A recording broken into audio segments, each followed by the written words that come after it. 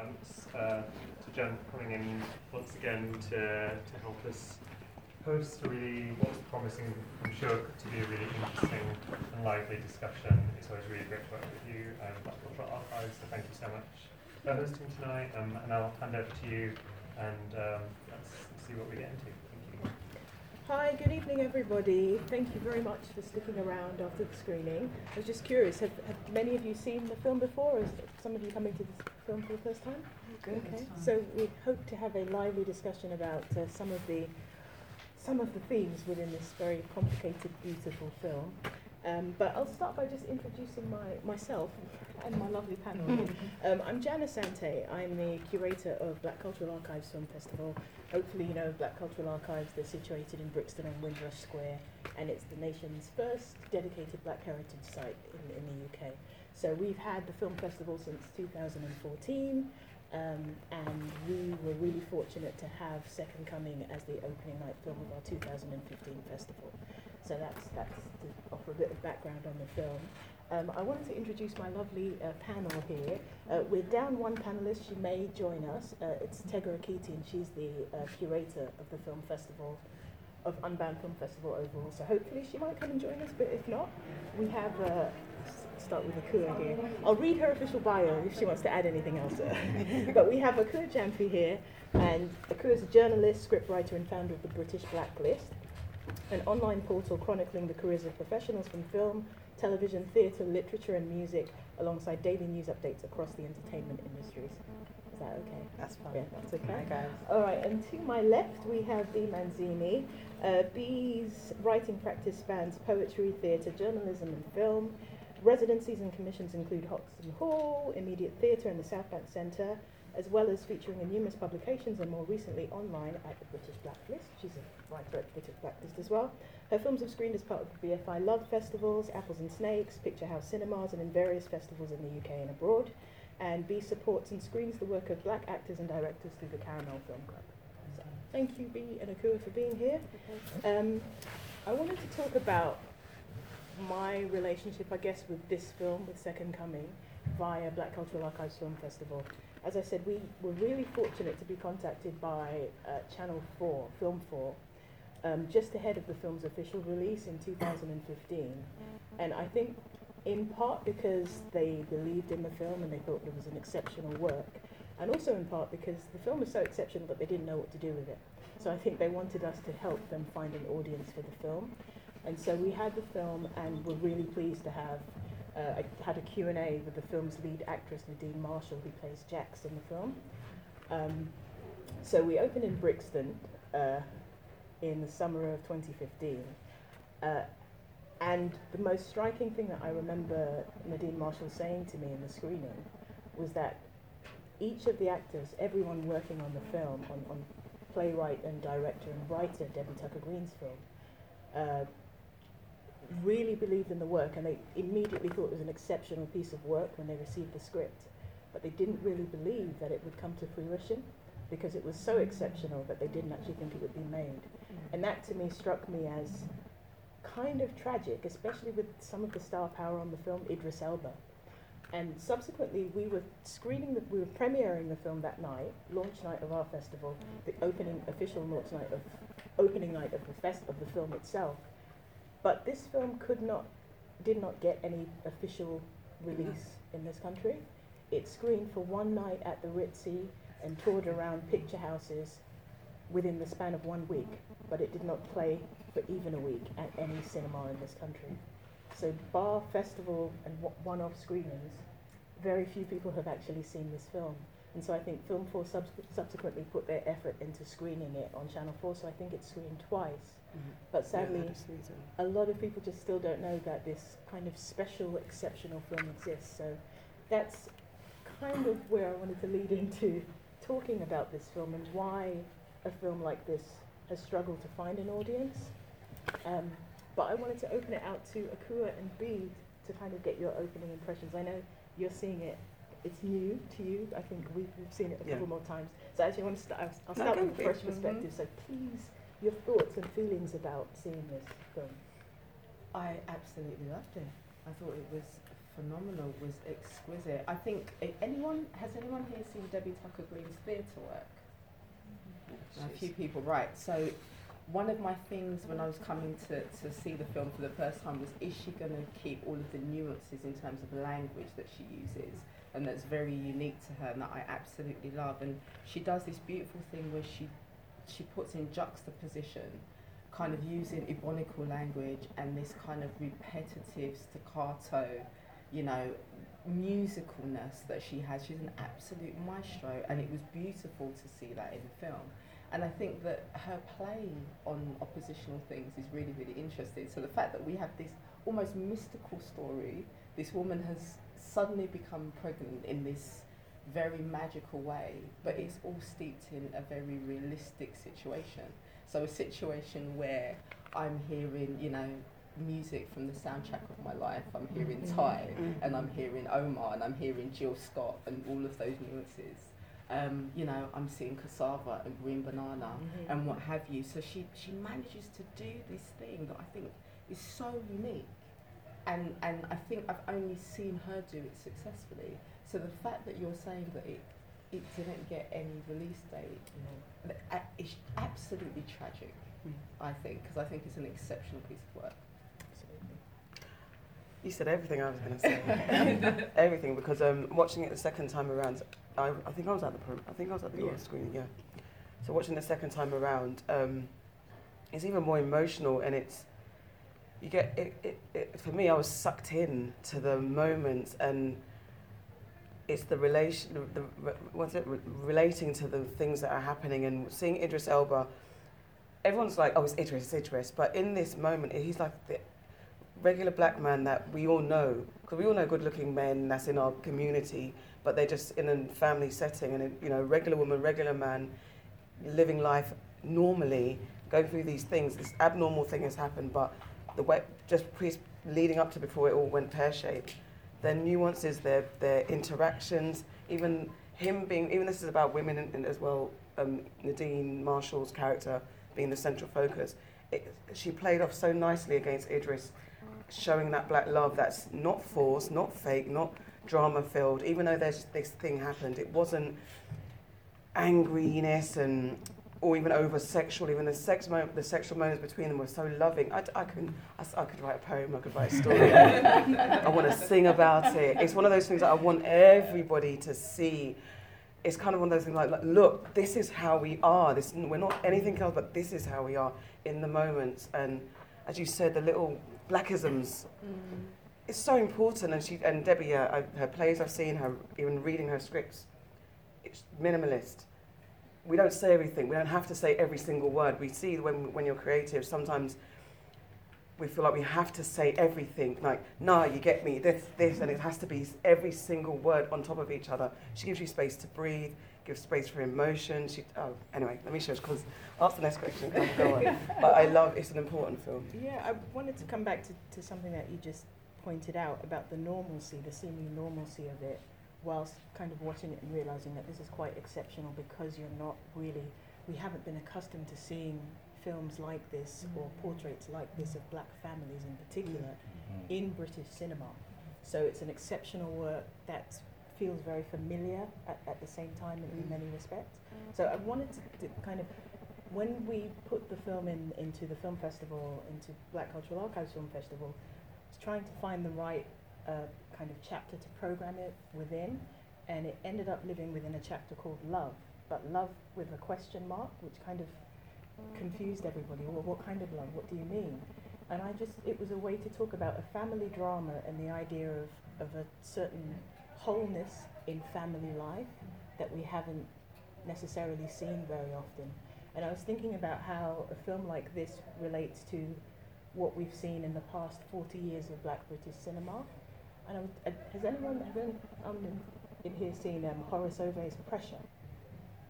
It's a film from about 1976, made by a Trinidadian filmmaker, real pioneering filmmaker, but it's about a Caribbean family who are settled in the UK, and it really gives you this very intimate sense of their life, and it's that sense of intimacy that I think Second Coming also has. Also, I think Burning Illusion as well. Yeah.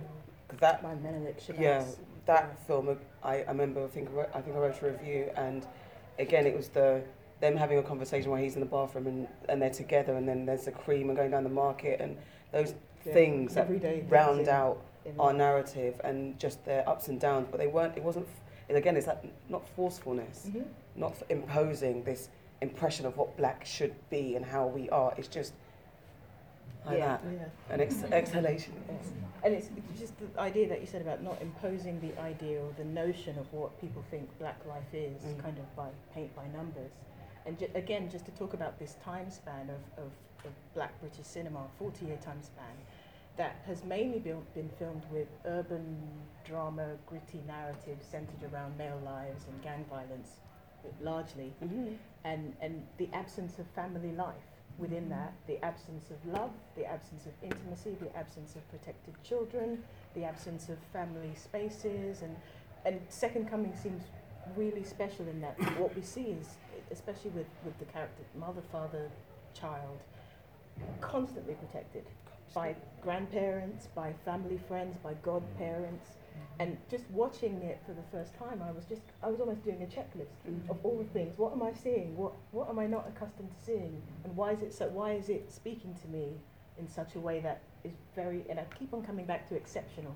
And I shouldn't really have to use the word so often, but it just kind of the film feels like it sits in isolation, which is a bit of a sad thing, but a special thing. So what did you think about that?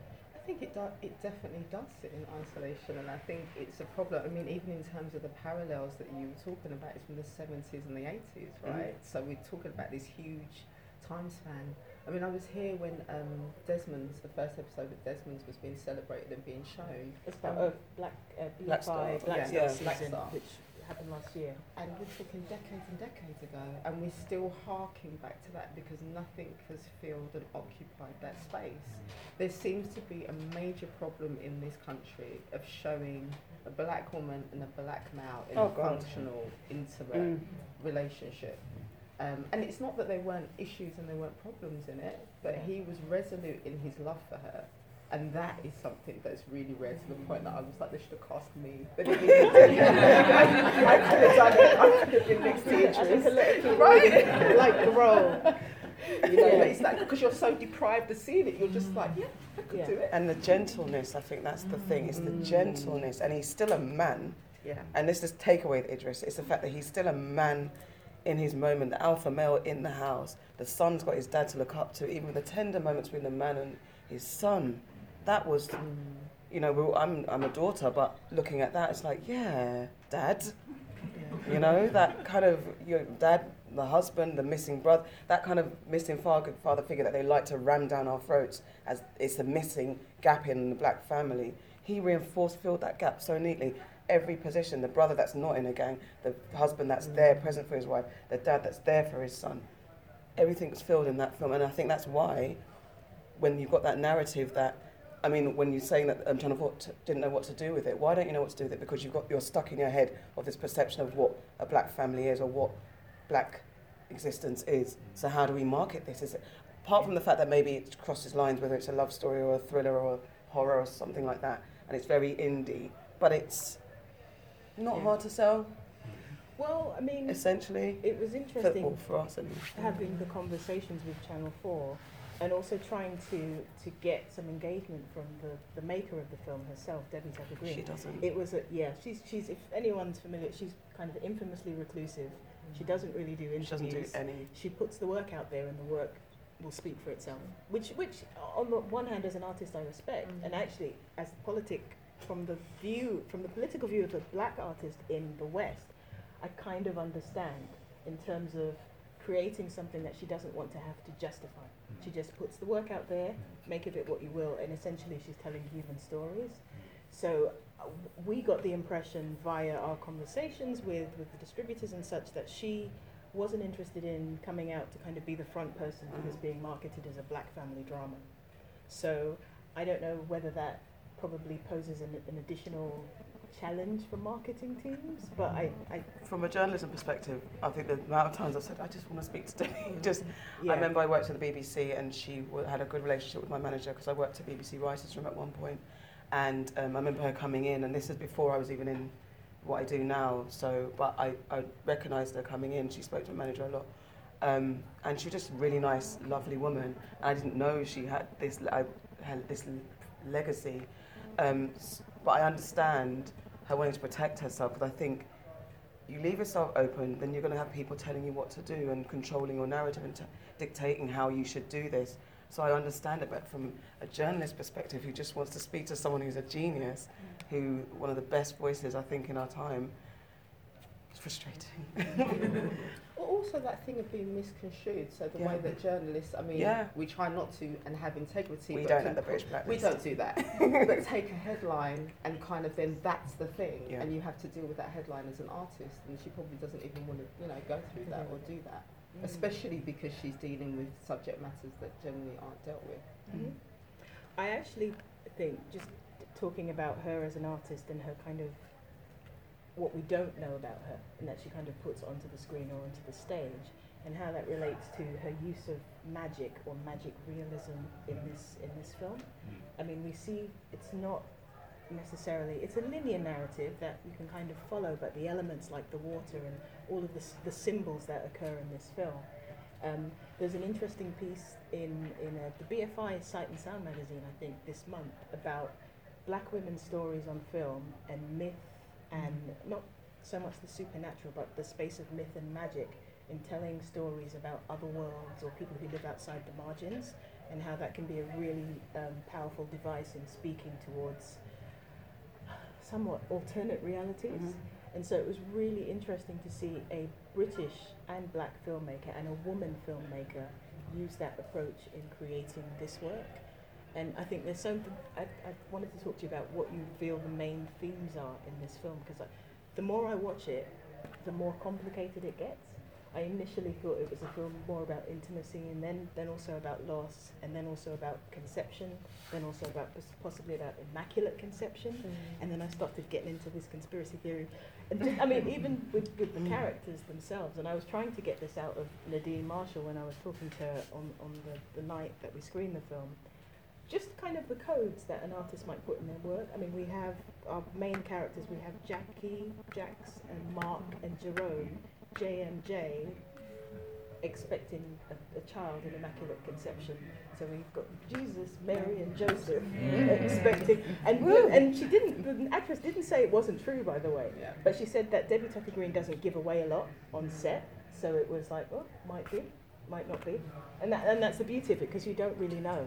And I don't think anything was quite clear, so it left you lots of room to kind of interpret it. So, but I'm talking too much. Please, jump in. And anyone else want to ask questions as well? Yeah. What does it represent? So many things. Well, for me, it's definitely love. It is a love story. It's the reinforcement of the black family. Even the generational dynamics. I love the mum and dad. I love that intimacy, and it's very, and I'm West African, I'm Ghanaian, but for me it's a very Caribbean film as much as it's a very Caribbean film. This is very much like, that's why it reminds me more of Burning Illusion. So I grew up with Caribbean friends, so I see that. So I saw mum and dad, and then grandma and granddad in the family dynamic and the protection, and then that irritating sister. Me and my sister have argued like that, and or like just that, and then the best friend. I think again, at the time when I watched it, I loved the way the best friends dynamic was, because that's so real. We, as sisters, were like, you're getting on my nerves, F off, you, F off, you, F off, and then I'm not speaking to you, don't speak, but then you could just squash it with a thing.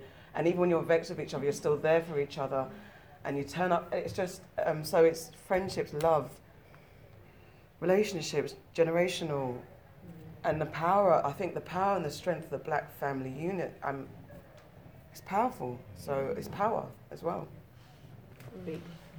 I think, having seen it for the first time and still kind of absorbing it, I think for me, above anything else, it's about resilience. It really is about resilience, and I think that, Mark, his love for Jax and how resilient he was in that. Even at the end, and you realise that they're not together, but he's still there and he still loves her and he's still appreciating her. They're not together at the end. They're getting back together, It mate. came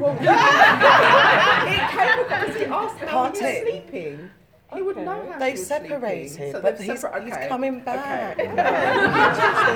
I'd say as they get separated, that she'd had the child and they've kind of gone their separate ways. But he still loves her, and he still wants And to she be loves there. him. Yeah, and he is still concerned, and he's still present. He's still very much present. So for me, I think it was about resilience. It was about her resilience, dealing with this. I mean, how can you even fathom that kind of experience? Of loss. And you're right, and her still being in the world and moving on with her life. So I think, that was definitely the central thing for me. I wanted to kind of zone in on the idea of the female lead. Strong female lead is bandied about, and especially now we're talking about Bechdel tests and kind of looking at films to see what kind of roles they're giving to women. So I find this to be a really, it's a remarkable role. One, in that the lead is not apologetic. And there's this thing, and we had a conversation at one point, I think, about the likability. I'm sure you were saying, was it you? Whether she's likable or not. I didn't have that talking to- conversation, but Okay. I if she's like, there is that. Yeah. Often She's when we- frustrating. Yeah. Well, I mean, yeah. Yeah, Often you but talk that's- about yeah. kind of women in film, and people often want them to be likable, and the idea that you have to be a heroine and that The kind damsel in distress yeah. and doesn't necessarily give you the free terrain to be complicated and unlikable. So I was interested in the idea of how you found our lead female to be, as we're in this space talking about women and the black feminine on screen. What was your response to Jax as a character? I mean, once I got over the fact that she said no to Idris, I was like, okay, settle into the film. I think for me she was really dense, as a personality, and I actually enjoyed her. I didn't find her unlikable. I thought she was in a position not of her making, because I took it as an immaculate conception, and she was doing the best that she could do in that position. I think it's really interesting how we look at black female characters and our expectations of them as well, and what kind of roles they are given. So I think for me, one of the things that was really fresh about Jax is that she occupied a space that was complicated, but that was still relatable. Do you know what I mean? And she wasn't made into. I think black women are often hypersexualized. We are often the slave, the maid, all of Desperate. those kind of. Do you know what I mean? Downtrodden. I mean, even if you think of the Oscars and you think about Naomi Harris in Moonlight, she was the mum that was on drugs. When you think about Viola Davis, and I love both of them, both those movies, but very downtrodden. And I think Jax isn't. And as you said, I think she's unapologetic in the way that she manoeuvres in her life. And having that strong foundation of family is really, really important. Coming to you, Akua. I liked her, but I think this is where I projected myself onto her. Is like, you've got this man, he loves you, just talk to him. But in a reality, how do you tell someone that I'm pregnant, by the way, and I don't know how? It's never going to work. So that's probably the most realist way you would react, because how am I going to explain to this man that I'm pregnant, and it's not that I've been dipping out on him, I'm just pregnant. And he's there loving me unconditionally. And probably if I go into her mind as her character, she represents a woman that's got a man, a black woman that's got a man that loves her and sticking with her. So even the pressure on her, so that was real as well. The pressure on her to even, how am I going to do this? Like, how many women would love to be in my position with this man, this God, and my son, and we're all in this unit. So, but she frustrated me still, because I wanted her to just to say, look, this is what happened. I wanted her to talk.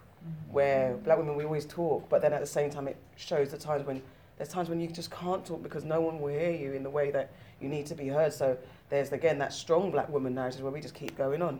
We put up our shield and then we just keep on moving. We don't talk, because if we talk, we'll slit our wrist, as she did, because she couldn't talk. But so she was real. She was way too real in the sense that I didn't want that to happen in this film. But there's another thing where, again, looking at the marketing, and people might feel like, well, where's the Hollywood in this? There's no Hollywood in this. This is just real black story. So yeah, I had those internal things, but across the board, she was relatable. She was the sis, she was the aunt, she was the mum, she's me, she's you, I know her. I wanted to kind of ask you your thoughts about the function of silence in this film, because I think probably about half of this film we sit in silence to the extent that silence becomes a character in this film, and it's not common. I mean, it's not a common thing in cinema anyway. So I wanted to ask you about that and how you feel that works.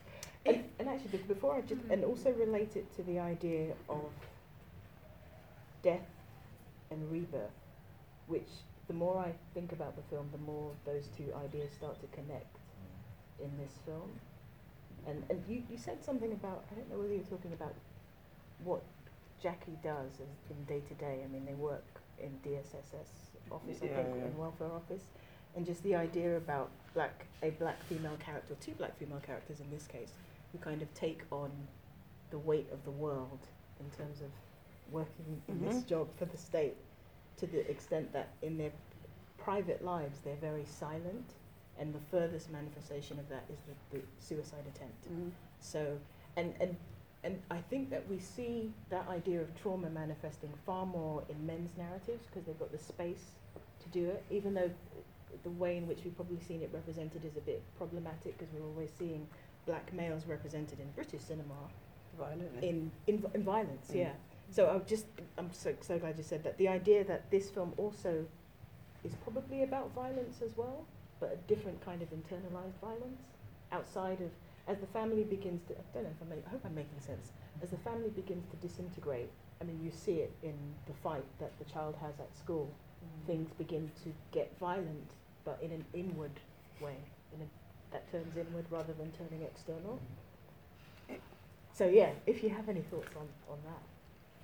I mean, when you talk about the violence, what flashed in my mind is the scene where Mark is talking to his son and is telling him, and all you can see is the son's face, and he's hearing the argument. Yeah. And the way that it's shot was really phenomenal, but I found it one of the most heart-wrenching moments in the film. I thought that was so violent to me. That was such a horrific thing to do to your child as a parent. For me, I was just like, my God, why would you want your child to be privy to that? So I just wanted to touch on that in terms of the violence. Did you have something to say? No, I was going to say, something about that showed the closeness of the family, though. So the fact that it was it was horrible as well, and I think I heard you gasp, like, and I wanted to cut Idris some slack because, again, that's a protection thing that women do for black men. We protect, instantly defend him, but obviously he's in pain, but what he was doing was totally wrong.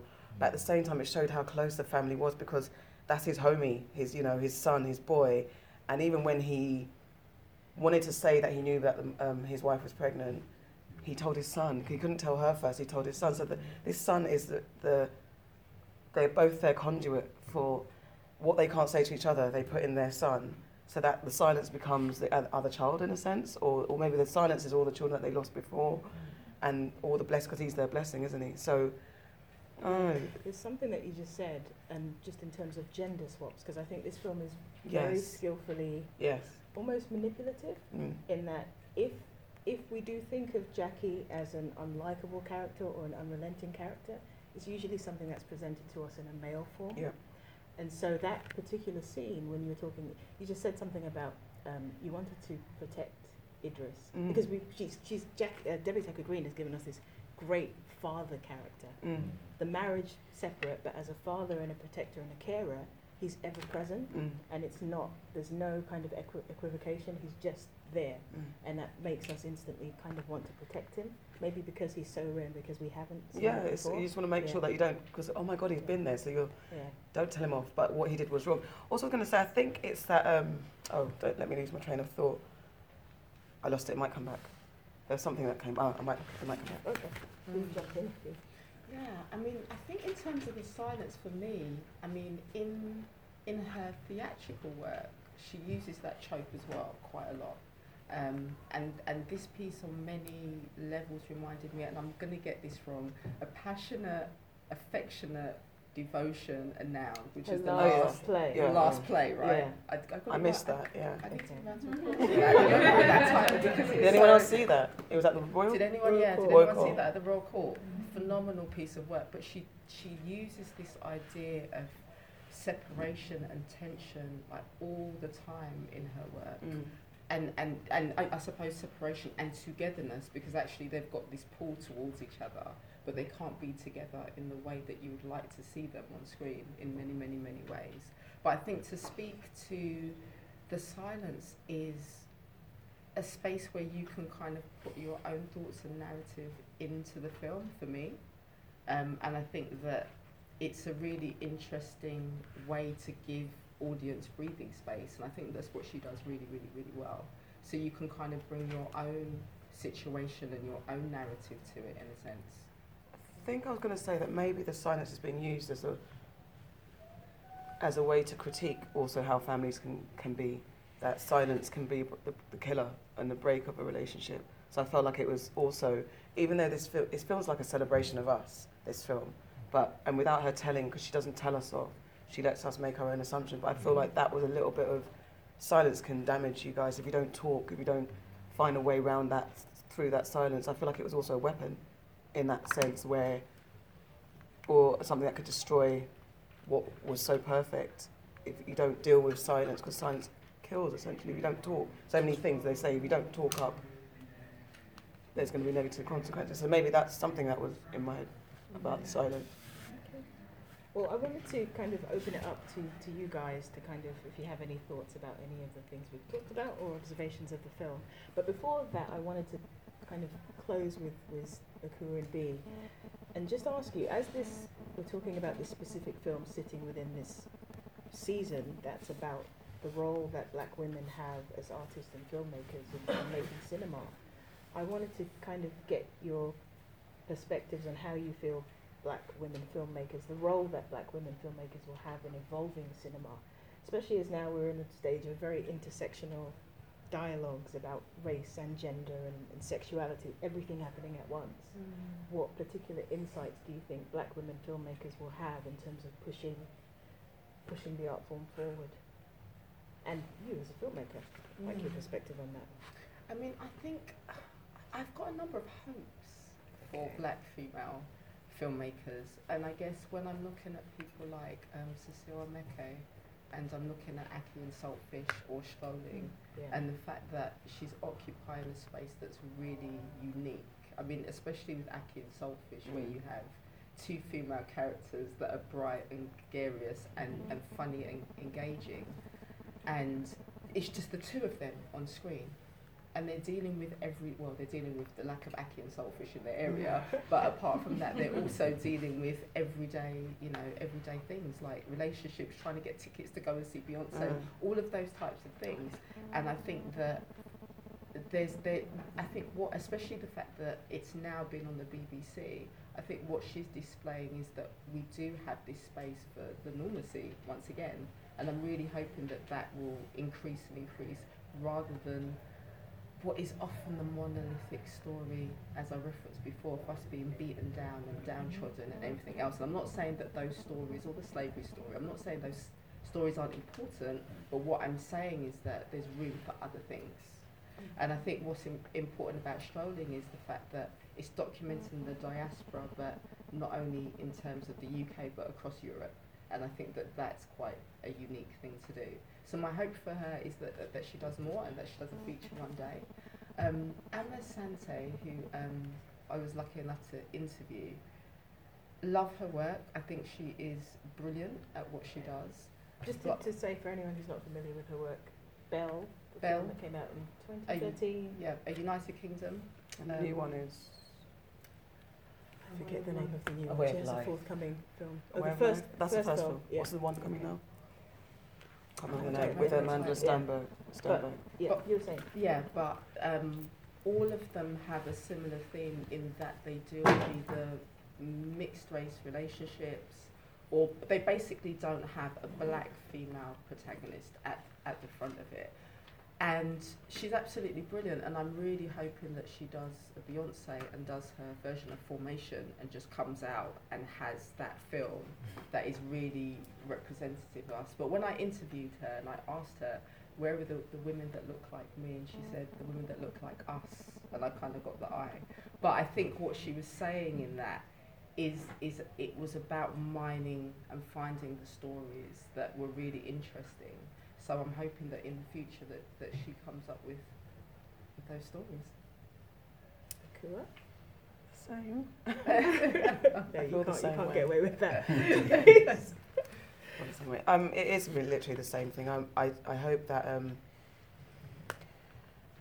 we're fearless, because I think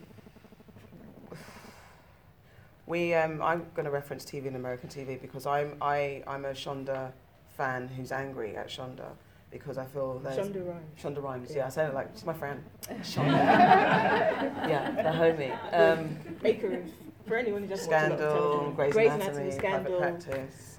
How to Get Away with Murder. How to Get Away with Murder. Yes. So, my thing is I want us to be brave and not be scared to tell stories about us. And I don't know if, I'm not saying that Shonda is necessarily or anyone else is, but there's what I feel black men have done, black male filmmakers have done, not in the majority, there are a few that haven't done this. They put forward either a dynamic that light skin, white is beautiful, black men and black women can't get along in just a normal way like Debbie's shown it. I feel like some Shonda's product is amazing, but yet it's pushing this mixed race narrative that does away with the people that just are regular black people that love black people and are in those type of relationships. So Issa Rae stepped in nicely there with Insecure, sorry. And Awkward. And Black Awkward Girl. until a Yeah. point. And then so I just want us to be fearless. I want black male men and women creatives to be fearless and not be scared to tell the story, because I think Debbie is absolutely representative of someone who's not scared. And whether if she hides away and it frustrates me, I'd rather she hide away and protect herself and keep giving us these type of stories as inspiration and reason that your craft doesn't have to be compromised. You don't have to get all the awards and accolades. You can just do your stuff. I know it's hard to pay bills like that, but there's got to be some sort of integrity that we keep towards our narrative, and we all have to support and dig deep and support platforms that are giving this shedding light on this content, coming to events like this and spreading the word. You have to tell everybody about this film, where it's available. I don't know if it's on BFI Player. It's on DVD and BFI Player. So Yeah. this is the type of thing that you have to let everybody see, because I want children, young people should see it. And even just to go back, the relationship between the boy and the girl, that was like the seedling of the next Jackson Mark. That even when she let him down, obliviously, she didn't mean to let him down, but she did. But in the end, they're going to be friends, and they, it's important. Young people need to see more than other stuff. Hey. Can I add to that? On Hopes, Rihanna, Lupita, Oh God, Issa Rae and Ava DuVernay. Like that film. I don't know if people know about this film that may emerge because of Black Twitter. There was a picture of Lupita and Rihanna. And front row at a run at a fashion show. At a catwalk, and Rihanna just looks like a gangster, and Lupita I think she's wearing glasses and she looks quite prim and proper. So Black Twitter just kind of devised this whole story around she's the gangster that is conning people, and Lupita's the brains behind it. But the joke is, Lupita was like, who's down for it? And I think it's rumoured that Issa Rae might be in talks writing it about writing it. So it could and Ava DuVernay's directing So it. in terms of That'd be like due to sickening. the future, what? Sickening. So That'd actually, be but so dope. because talking about that and the power of digital media and the internet to kind of challenge what cinema has failed to do, do you think that's where hope lies? That digital filmmakers and the internet, those platforms are going to be the revolutionary spaces for radical filmmaking as opposed to conventional cinema as we've seen it. They're forcing the change. Sorry to jump in. They are forcing the change. And places like Netflix are forcing, like widening the space. And people are now. You've got British black creators saying, "Okay, we've done YouTube. YouTube's doing what it's doing. Now we're going to Netflix, because going to the mainstream broadcasters is a challenge." And then you get people saying, "We don't know how to push your stuff out unless you've got." I know creatives that have had wonderful, rich black content, and they've been told, "This isn't believable. Can we throw some, we wouldn't have these guys they'd have white girlfriends and stuff like that. Change your narrative, it doesn't fit what we want." So they're finding other ways. Go to Netflix, go to YouTube, use a digital space. It's going to inform, You know, even with the Oscars now and the Academies and BAFTA, like adding more members to try and change that. Which is a good thing. It depends if they're scared or if they're fearless. Okay, all right. We've got about 10 minutes remaining, but I just wanted to ask if anyone had any questions, observations, offerings regarding the film or Thoughts of what- anything yeah, we've what you- discussed, hopefully. Jennifer at the back there. Can I just say something about Jennifer? She's the founder of a film festival called Women of the Lens, which is starting in November, launching in November. So please look out for it. Okay, I've got some notes here. I didn't realise that the film and the reasons for the marketing, I'm absolutely disgusted. Yeah. Absolutely disgusted. And I didn't think I could be even more disgusted than I am now. Because it's an indictment of the industry that they don't know how to market a film like that. Because what happens is there's a storytelling after the film is made. So you've got your marketing, your PR and your promotion. And these particular industries are very similarly spaced to the film industry making system. So it's primarily white males or white women. And so so when they are presented with a film like Second Coming, it's no wonder they don't know how to market it. But it doesn't matter that you don't know how to market. Go and find people who do. Because there are people who do. I've seen it this is the second time I've seen this film, and I've just realised this is how you would do it. This is a woman's film. And that's the reason why perhaps they couldn't do it, because the lead character is a black woman. And when was the last time that we saw in this country a black woman as a lead in a film, opening a film like that? We've never, I think it would have been Burning an Illusion. Illusion, yeah. 1982. It would have been Burning an Illusion, that's the one, that's the Five, only one I can 82. think. Or maybe Secrets and Lies. With Marianne Jean Baptiste. Yeah. She got the Did she get the nomination? No, She she did not didn't get the nomination. No. Yeah? So that's what you would do. You would package her. And because this is around motherhood, reproduction, and the tyranny of that. That's how I would do it. And then, of course, it's about family and friendships. But the other difficulty that they would have had is because there's Idris Elba. So there's this great big shining light, and of course all of the things that Idris Elba is and that he brings to the film. But actually, you've got to kind of put him to the back, because it's not about him. And It is about him, but it's not about him. Because you can't then market the film if you make him the central. You can't do it like that. So you package it as a woman's film. And then it ties into the reasons why, because I found her unlikable toward the end. But I think that also this ties into the issues around womanhood for both black women and white women, about being the perfect mother, or being the perfect wife, or being the perfect daughter, and doing all those things that you are supposed to do as that thing.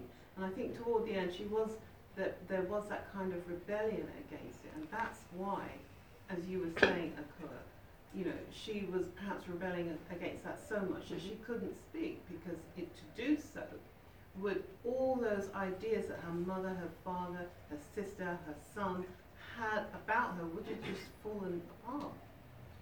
So that's my contribution to it. That I just think that to think that a film like that you can't market, that's an indictment of the endemic, the systemic inequalities of the industry. Agreed. Anybody else like to? So, just to add to the lovely lady what she was saying, I don't think it's a thing where they don't know how to market. I think it's the placebo of we're going to let you think that we don't know how to market. If you look at advertisement day to day, they know how to map things out. Look at right now, I think BET and another enterprise is looking into Black Twitter because they know the power that we have, what we haven't noticed in ourselves yet because we just use it for entertainment purposes. I think for my generation, I'm 20 years old by the way, there's a narrative being told that in order to be high society or to be looked upon as a black individual in a good light. You have to be either money orientated, be about image, and literally forget who you are or your integrity as a black individual. And it's driven by money over love, money over friendship. And then now we look to Hollywood and films, so stuff like Real Housewives of Atlanta, Love and Hip Hop, and it's pumped. Even the soundtrack is in the music, so wherever you look, it's being there. That's why, like you're saying, the new black filmmakers of today that are coming out, they kind of still play that narrative of the light-skinned female, but in a way we can't blame them because they've been conditioned to think in this way, if you understand what I'm saying. So my thing, what I've realised is, as you were saying, my dear, this film's not for Hollywood because it's too real. Hollywood likes to airbrush, to make the dark light. This is dark, rich and beautiful. It's great now where it's coming out for the digital world, because now that young filmmakers and want to tell a story, this film, I was sitting in my seat, I didn't even have you beside me. I was sitting in my seat and I said, oh my gosh, this is so real. Like, I was saying, Is this the first time you've seen the film? This is the first time I've seen it, and I was saying, Had you heard of it before? Sorry. no. Let's see. And the thing is, I was saying, wait, because I was starting and it said week 1, and I thought, was it week 1 or when she first? Week 8. Sorry, ladies and gentlemen. I'm thinking now of week 11. I took out one of the ones. That's what it was. Week 8, and I thought, what's this film called? And I was watching. I like to know what a film's called because it gives me an idea. But when I saw the love, when I saw Idris Elba walk in, like you said, I've been conditioned to think a black man in a bad way. So when I didn't see his dad at home from the get-go, then I just see this jacket and the deep voice. I'm thinking, dark character just entered the room, what's going on? Then, you know what I mean, and a do-rag and whatever, and it's little things like, I wear a do-rag in my house, but I see a do-rag on another black male and I look at him like, right, you're fishy, you know, there's something spooky about you. And I'm thinking, wow, like, I would normally think that I'm woke, but maybe they've got into me in a way that I haven't noticed it. And it was literally seeing it and then seeing the rapport that he has with his son, and I'm not gonna lie, like, I have a rapport like with my brothers and my sisters, and the relationship I have with my father, I've sat down and cried in front of him and spoke to him like, in my 20 years, I don't think I know you, because there's a relationship that we have where we don't speak even though we're in the same house. And it's like, you're right, son, you're right, dad, boom.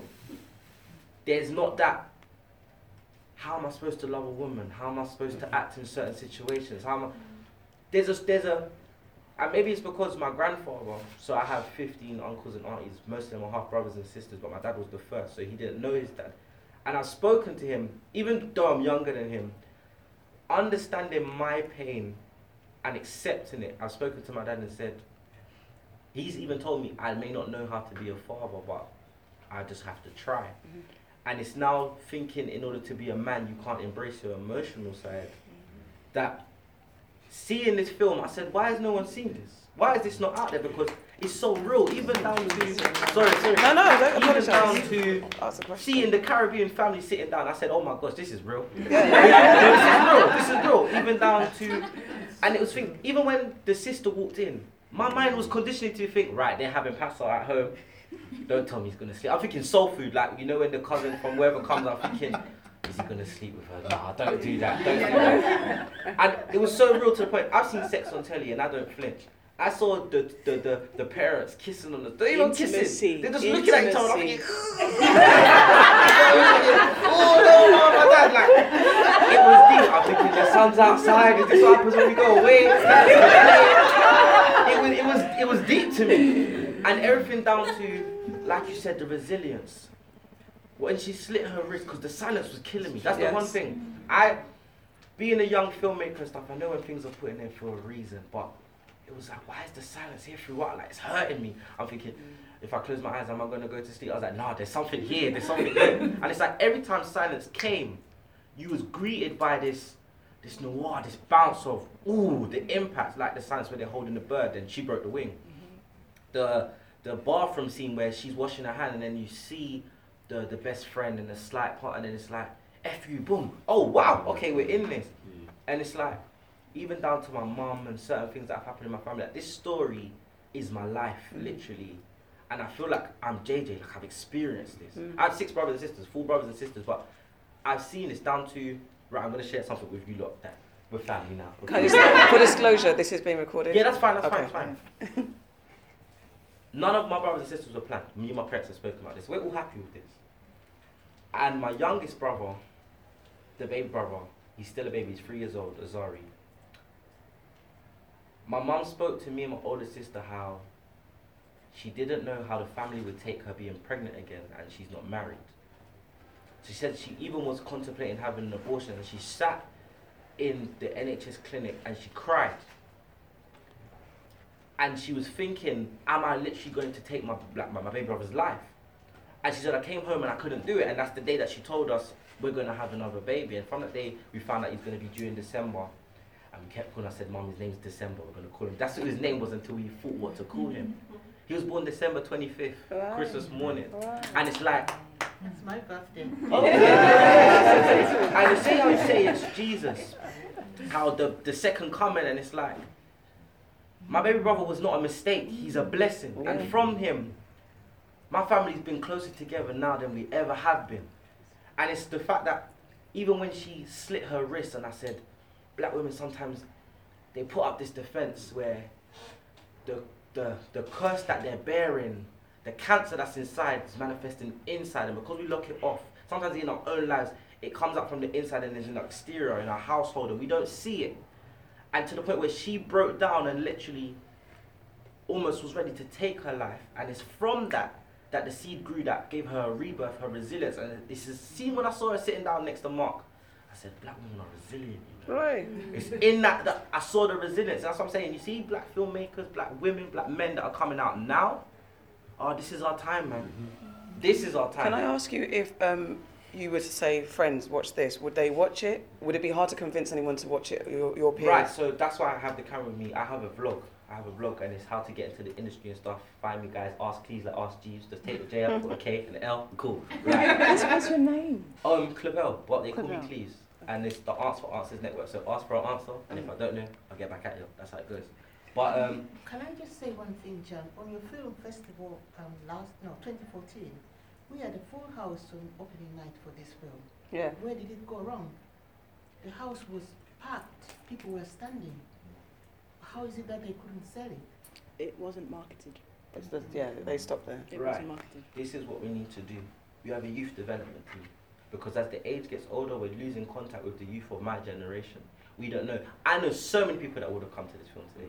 And me telling them will literally, it won't even tip the iceberg. It won't even melt and drip. I think that's the point, because you feel like it'd be hard to explain. If I say to someone, come, you need to see this film second coming, maybe through my vlog and the clientele that people, now like the fan base that I have, people might be like, alright, cool. But a trailer needs to get put out. We need to hit up vloggers and new social media. Like we need to get the people that are making. So you got Mo the comedian. You got these people that are doing things. That we invite them, and then we say, right, put this out there. And when people see this now, like we said, Black Twitter is powerful. In a day, this will go global, and it will be like, where did this come from?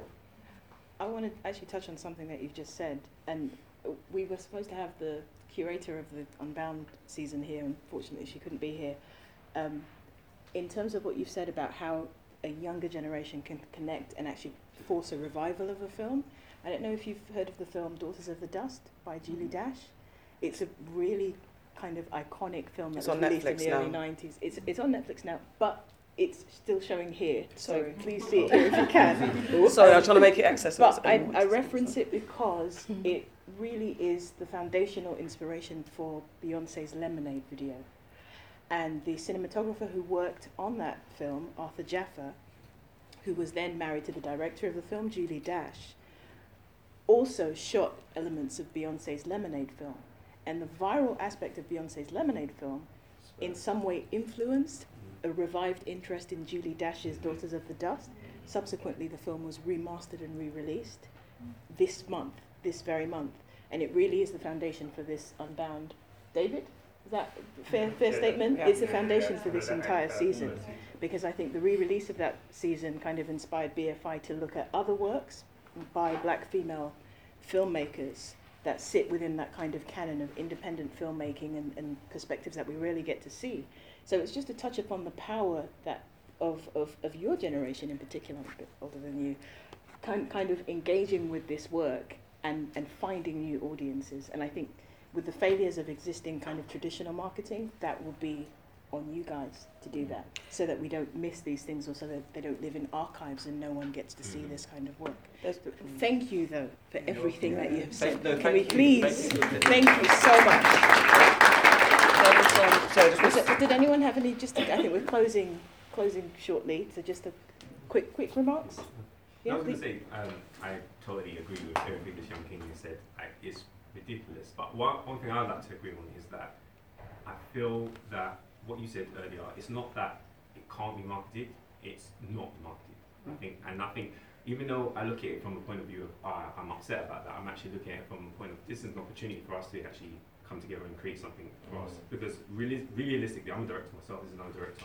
We work on we have our own platforms as well, work with the Colour Network as well. There's loads of different people that's out there doing something. We should be able to put this out ourselves, because I know it touched me from a point of view, from a male perspective as well, seeing the family, seeing everything, because that's very close to my heart. That's something that I promote with myself and my family as well. I feel like this is something our generation needs to be able to be seen. And yeah, I feel like it's an opportunity for us to be able to do that right now, especially like you said, through digital media, through our social media, through our social platform. So if there is any kind of way that we can come together and be able to promote that, I'll be happy, more than happy to be able to do that as well. Wonderful. I think. I just have a good question. I'd like to reiterate everything that's pretty much been said thus far. I work in theatre and I love film and I love stories, and it's a beautiful thing for me to see a story like this being put in a film. And I felt, for me, it was really interesting. I felt like it was a theatre production that was put on stage, because it was very focal. It wasn't kind of, a lot of films kind of go all over the place and they kind of deal with lots of different things, but it was very focal, it was very specific, and it was quite enjoyable to enjoy the specificity of the film, of going through a very clear line of a story. And I also wanted to ask, when is Daughters of the Dust being played? Because when I looked online, it's not being advertised anymore. Is it? The season, unfortunately, this is the final event, I think, of this season. It ran throughout June, so I don't know if it's still in the screens here. If it's not, though, it's on Netflix. Can I say, Caramel Film Club will be screening it in August. Yes. So look out for it at I run something called Caramel Film Club. So the whole kind of idea and strategy is to support black actors and black directors. We do mainstream films, but we do independent films as well. So there's a whole thing about opening weekends. So usually if there's a black film and opening weekend, what happens is we book out a screen and we go and have a good time. So like Get Out, it was for I'm Not Your Negro, those types of films. So we'll be screening Daughters of the Dust in August. Which date? Oh my gosh, I can't remember offhand, because we've got a really full July, because we're doing Girls Trip. My work's being screened. There's lots of stuff going on, so my date's up there. But if you go to caramelfilmclub.com, you will see all of the information that you need to see. And after having seen this, we have to screen Second Coming. We're going to put this up as a podcast, so then I'll put all the links for everything as well on the British Blacklist. Okay. So the British Blacklist, sorry. Yeah. I think, I don't know if I've contacted her up on the BFI, but there's an event page. There is an event page which it will disappear after tonight, though. So you'll find it. If people do want to. Okay. On behalf of Black Cultural Archives, if you click onto the Black Cultural Archives page on Facebook, you will find everybody's contacts there. If you see independent work, interesting work that you think we should be programming, please tweet us and let us know, so that we can actually continue to do this work. Somebody had a last point, I think. Hi. You have to stick with me here. I have a little bit of a different perspective and I appreciate that I came late, so I may have missed that content. I saw the movie from a different perspective. Now, I enjoyed the movie, don't get me wrong.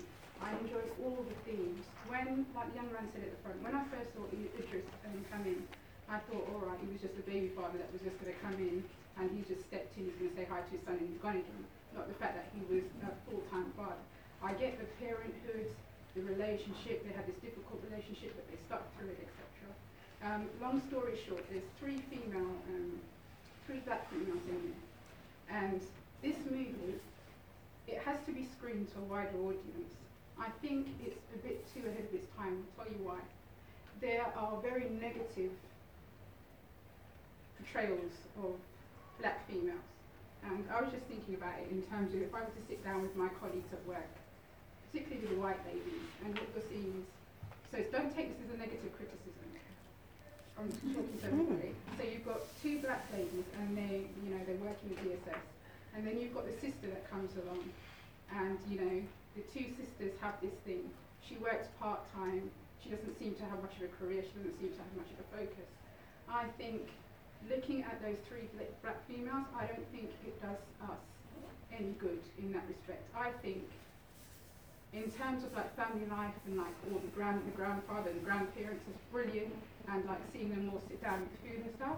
I think what we need first is to have more positive black female roles in terms of where else we are, what else we do, and then when you start to see a film like The Second Coming come later on, then the stereotypes are gone. Am I making sense to anyone? Absolutely. Yeah. So I just wanted to say, sorry, my dear. I definitely get what you're saying, but in a way, I think it's because you're looking at this film as the film to be the antivirus to change all of that. But in a way, the narrative of black women in a bad way is already being put out. I know. You know what I mean? So in a way, maybe this is the best to be the first one because it's slowly changing it in a way where, like they said, if it's a thing where black women are portrayed in a good light straight away, it's not realistic. What's bad? I don't know if I'm getting this because they're a working class family. Is that the problem? Maybe bad is the wrong word. I started watching the movie and I saw they're not on a council estate. They're a hard-working family. You're linked to your wider family, etc. It was just. They're not professionals. Is that the problem? That's a small, very minor thing. Part of it was the way, we black people have a way of talking. Fair enough. But it's the way that the sisters were talking. I can see how, if you look at it from the outside perspective, how it would come across as aggressive. Can I say? Yeah. Before you say that, we have to go. What you're proposing? Would you rather that at the expense of realness and authenticity? Because that's what we all responded to. No, what I'm saying is, I feel like I'm not in the film industry or anything. I can only go by the movies that I've seen. I feel like you can't bring the realness until you kind of show that black people, there's many different dimensions to black people. Black people are all over the place. We do different jobs, we do different things. Can you show all that in one film though? No, you can't. I'm just saying in terms of, we were talking about promoting the movie, etc. And I feel like if the movie had gone to a wider audience, bearing in mind where we are in society now, I think most of the things that we pick up on now and like the key positive themes, I feel like all of that would have been missed. I think they would have picked up on the obvious things, like okay, that's where they work. This is how they interact. I think we would have seen like the positive things with the families and the things that I've just talked about. But I think the main things that would have been taken from that is okay, this is what black women are like. I do think there's something quite kind of oppressive about that. If we're constantly having to hide from, I'm saying wider society, I suppose I'm saying white society, but if you're constantly having to hide anything negative about yourself, you're basically resigning yourself to not being a fully realised or whole person. If we're not allowed to be bitches to our sisters, or we're not allowed, I fully take your point. That's easy, isn't it? I think maybe what I'm saying then is maybe out of the three, or maybe if there's a fourth woman, and that there was somebody else that's a little bit different, kind of would have a bit more. Wasn't their mum? Yeah, but see, I found that the way she talked, the way they had that argument, it made the way she attacked Idris out of love for her sister all the more powerful. So it kind of to show that it just showed the range of their relationship. Yeah, every sibling, that's not a racial thing. Every sibling argues, but the way she chewed Idris alive at the end, that was out of love. That was one of the most loving moments of the film for me. So I completely get that. Sorry to interject. I'm just looking at it from commercial viability. Not from our perspective, and I tell you why. Because I work with a lot of white people. You do lots of different things, and like you might be in the office and you might say something, and somebody that you might say to another colleague, they won't take it one way. But they'll take it another, but you talk to somebody else, different background, and they take it another way. This is the perspective that I'm looking at it from. I feel like we should be fearless, like you said earlier, fearless, because this film is clearly showing something from our perspective. It shows it through the lens of to be the director. So we should be as fearless as possible. You're not alone in your thinking. Yeah. Sorry. We don't. We Yeah. have like Sorry, five minutes max. One other quick Yeah. point. I wanted to let people just because you've made the main I point. can qualify everything I've just said. But you don't need to, because you're absolutely You're absolutely right. entitled to That's what I'm your saying. opinion. You're not alone in your thing. We just wanted to give somebody else a chance to reply. This, If you have this movie and you have like the narrative that comes before it or afterwards to help kind of explain where we're coming from, I think that would help to clear it up. I think you need an explanation of the movie, not for a particular audience, but for a wider audience.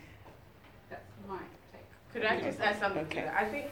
I think she's saying there are different facets to a black woman, and they're not necessarily all explained in this film.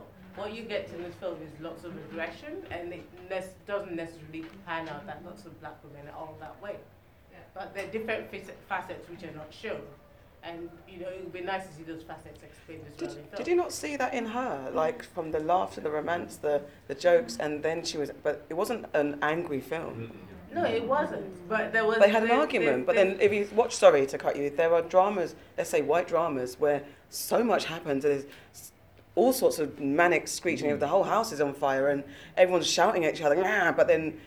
And this is the pressure that we put on ourselves, that we have to be perfect or we have to be smiley. And because that fourth woman, what would she be? Would she be the person that smiles? What would she have done to make you feel that, again, she's showing that black, because in that film we got a range of emotions. And I'm not criticizing what you're saying, because I guess it, because you weren't, what I was trying to say is you weren't the only person, because I remember actually after the screening, there were people that were saying that it's an angry film, but I didn't obviously see that. So you're justified in that, but what would that fourth woman have been? What would she have done?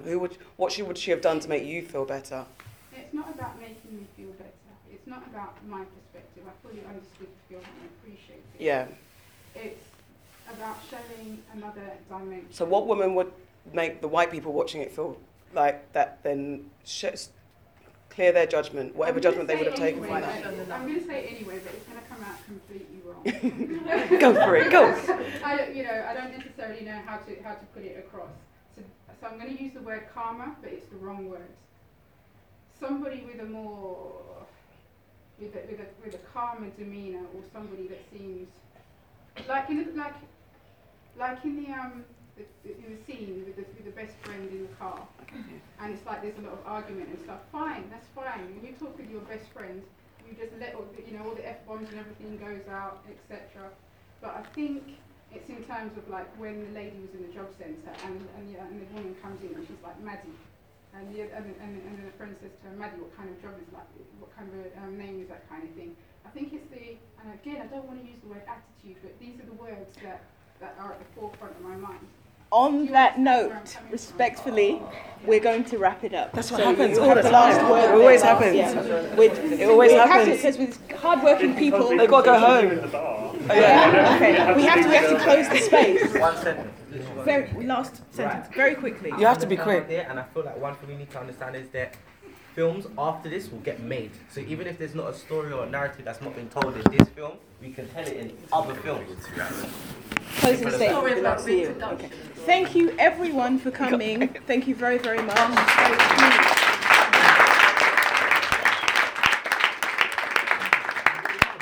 Before everyone does go, I just want to give a quick plug. We do have a monthly strand that's called African Odysseys, which features films from Africa but also diaspora, so all kinds of black cinema. And we're celebrating the 10th anniversary of this trend in a couple of weekends' time, and we're showing a Brazilian film called Becerra, The Assailant, which is a biopic of a legendary capoeira fighter revolutionary from Brazil who uses spirituality and martial arts to free his people, which sounds really amazing and was one of the most popular films from the Strand over the past 10 years, so it's going to be a really fun afternoon. That's on Saturday the 15th of July. Grab the July brush when you can. But thank you so much to the panelists. Thank you. Thank you. Thank you, guys.